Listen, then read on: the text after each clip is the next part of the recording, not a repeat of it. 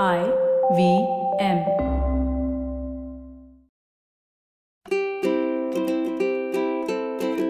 Hello and welcome to the Habit Coach podcast. I am Ashton Doctor, your habit coach. And today with us in the hot seat, we have Anonymous because she's asked us not to reveal her name.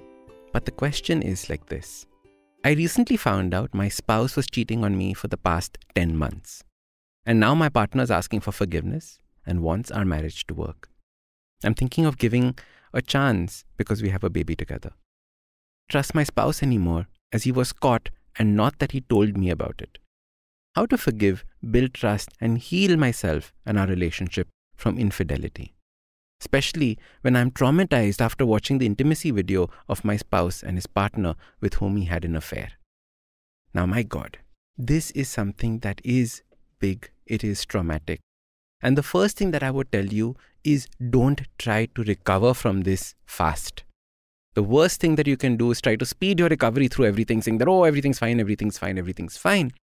Instead, I want you to first realize that having a relationship that goes through infidelity like this, that goes through a sense of betrayal, is very, very important to understand that you are probably going through something called grief right now. Grief is when a part of you dies, when a future that you had imagined dies, when a particular mindset that you had of the world around you dies. We normally think of only grief when it comes to people passing away, but actually grief plays a role when it comes to things like breakups as well, when it comes to infidelity among spouses or partners. So the first thing to understand is that there are 5 stages of grief, and I'm going to read them off my phone so that I don't miss out any of these. The first step is denial. Denial takes place when you suddenly find out about it and you're like, no, it can't be. Him? Really? No, impossible. There must be some mistake. There must be something wrong. It must be somebody pulling a fast one on me. There must be some mistake here. Denial is the first stage of grief. The second stage of grief is anger. When you realize that what you just witnessed, saw, was actually true. And this is when you can't express the emotions that are inside of you, which is why anger comes out. When you don't know what is there but to fight or flight. When your adrenaline kicks in, it is a self-preservatory function that's taking place. Now, this anger is not bad anger. This anger is good anger because it is letting everything that is building up outside. Right? It's building up inside, you want it to come out. If you don't do that, you become like a pressure cooker. It just starts steaming inside. So when this anger comes, when this rage comes, allow it to be expressed. Now, this doesn't mean that you have to go beat up somebody, throw things at somebody, shout swear words at somebody. But however you feel this anger coming out, maybe punching a pillow, maybe screaming, all these are fine to deal with this particular situation. What you're trying to do is basically, you're trying to express something that you have no idea how to express yet. So that is what this anger is when it is coming out. Embrace it, but don't use it for destruction. Because remember, you're trying to solve something in the future. If you cause more damage right now with this anger, it's going to be more difficult to solve it in the future. All right? So use that anger correctly, not in a way that's going to be destructive. This third stage of grief is bargaining. Bargaining is when your mind is now finally computing with what has happened and it's trying to negotiate this situation. Okay, but it's only happened a few times. Okay, if you promise that it'll never happen again. Or, if only I had done this, this person would not have done this. If only I was this person would have done this. Right? So negotiation and bargaining happen in so many different ways. If only I was more attentive. If only I straightened my hair. Whatever, because, at this point of time, our mind is just looking for some form of semblance of logic on why did something like this happen. And this is when this whole negotiation starts taking place in our mind. We're just searching for a reason that we can play or put on to this strange, traumatic thing taking place. So the next stage is bargaining or negotiation. After that comes sadness. This is when you've processed most of the emotions. You've realized that everything has happened. It has taken place. It is almost like that reality is just about to set in. And before that reality can set in, the sadness starts. Right? This sadness you can use instead of wallowing in it. What I normally tell people is that try not to spend too much time only in this sense of sadness. Doing things to help you pass through this stage of sadness.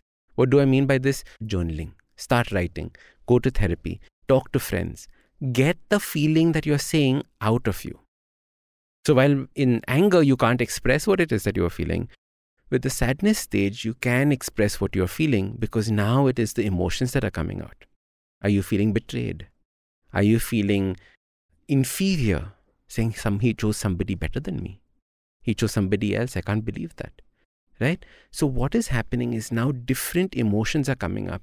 And I want you to use this time around the sadness to identify these emotions that are coming up. The final stage of grief is acceptance. This is when you've gone through everything and you're like, okay, it's all happened. I accept everything that was supposed to happen has happened. What do I do now? And it is that stage of what do I do now? So the first thing that I would say is go through these 5 stages without trying to rush through them.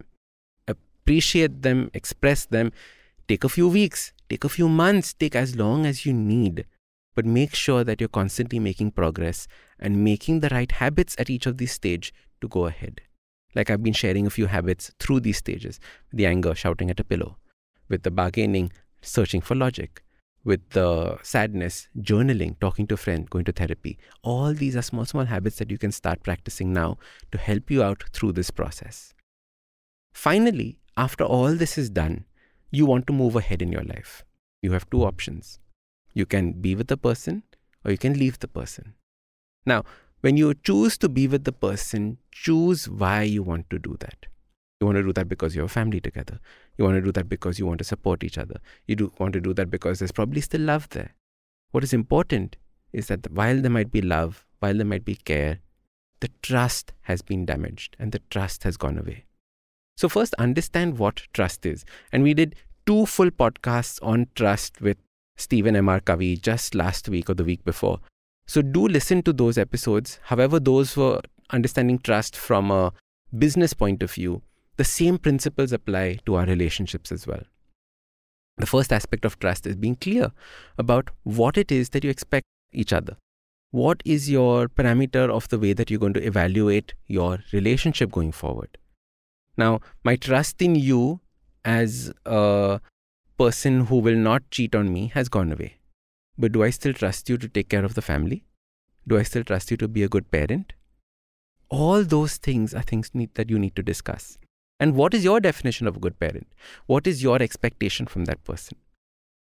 Very often, couples, and I'm saying this after speaking to many couples, very interestingly, after a stage of infidelity, the relationship actually becomes stronger because the communication becomes stronger between the two.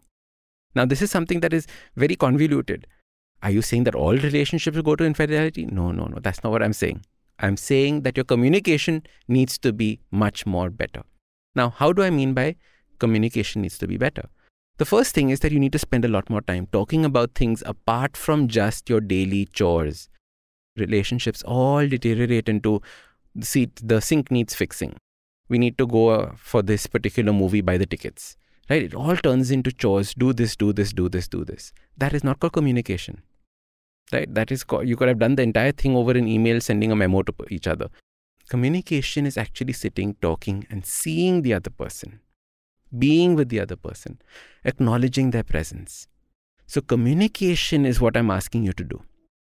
The second thing that you do when you're communicating is you always talk about your expectations and how they're being fulfilled.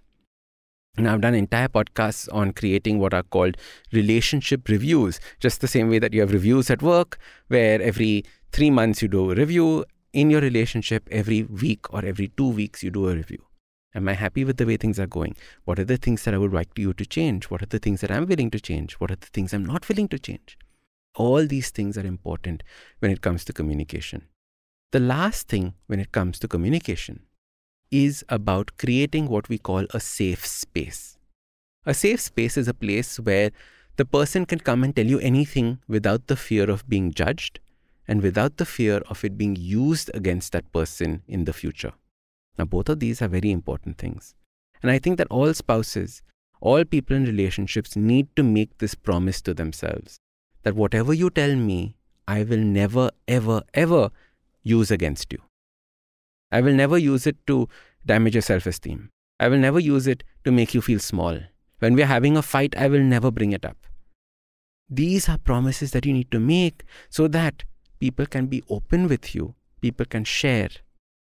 You know, that people who come to me and tell me that, Ashton, I'm telling you this, but I've never uttered this to a soul. I've not even told my wife about this thing that has happened to me. And when I ask them why, they're like, she will use it against me. She will think I'm weak. She will make sure that she uses to make me feel I'm weak. Now, these are the problems that people face. You know, when you said something that I found out and he did not tell me, this is a clear way of thinking about a safe space.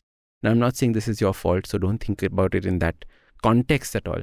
I'm saying that the idea in relationships is to create as safe a space that even if he did something like this, he would feel comfortable to come and share it with you instead of you finding out this way. And that is the goal for having our relationships going forward. So, coming back to what we were saying, the first are understanding the 5 stages of grief. The second is improving your communication and having an honest conversation of where you go from now onwards. What are the steps that you're going to take? Just because he cheated on you once does not necessarily mean that he'll cheat on you again. So are you willing to step up to that plate of trust again? Or are you willing to say, fine, when it comes to relationships like this and our physical contact, I am not going to trust you on this, but I'm going to trust you on these other aspects of our life. And you choose the kind of relationship that you have with this person going forward. There are so many different forms of relationships that are now being experimented with. There are polyamorous relationships. There are ethically non-monogamous relationships. Now, I know these are all very taboo topics, but these are topics that we need to discuss because these are topics that people are using every day now to save their marriages because they realize that probably the marriage has a higher goal than just the physical intimacy which they had become probably too accustomed to or bored with. And this is a key step in how I see at least society evolving currently. So coming back, grief, followed by communication, followed by where do we go now? And this is the path. Having said all of this, I strongly suggest that you find yourself a core group of friends, a core support system that's going to help you through this time. Therapist or friends, family, anyone who's there for you and can continue to be there and create a safe space for you. All right. I know this has helped you because I know that people go through these episodes of having their trust completely destroyed. I remember in school, it was all about my friends did this to me and my trust went there. As we grow up, it becomes about relationships, bosses, etc. In the fundamental aspect is the trust has been broken. The truth is, trust can come back if you all both work towards it. And I strongly suggest that if there's love, if there's care, and if it is something that you all want to do together, seek how you can work on building that trust. Maybe read Stephen M.R. Covey's book on trust. It's called The Speed of Trust. Check it out, and maybe that is something that could possibly help you. All right. Now, if you have a question for me, check out the link below. Send me a nice, juicy question, and I'm going to answer it on the next Hot Seat episode. I'm Ashton Doctor, your habit coach, and remember, awesome lives start with awesome habits. Now, if you like this podcast, don't forget to check out other interesting podcasts on the IVM network. You can listen to us on ivmpodcast.com. You can also follow us on social media. We are IVM Podcast on Twitter and Instagram. If you want to reach out to me, I am at AshtinDoc on Twitter and Instagram. You can also go to my website, awesome180.com. Now, I have just published my first book. It is called Change Your Habits, Change Your Life. Please do check it out on Amazon and wherever else you get your books.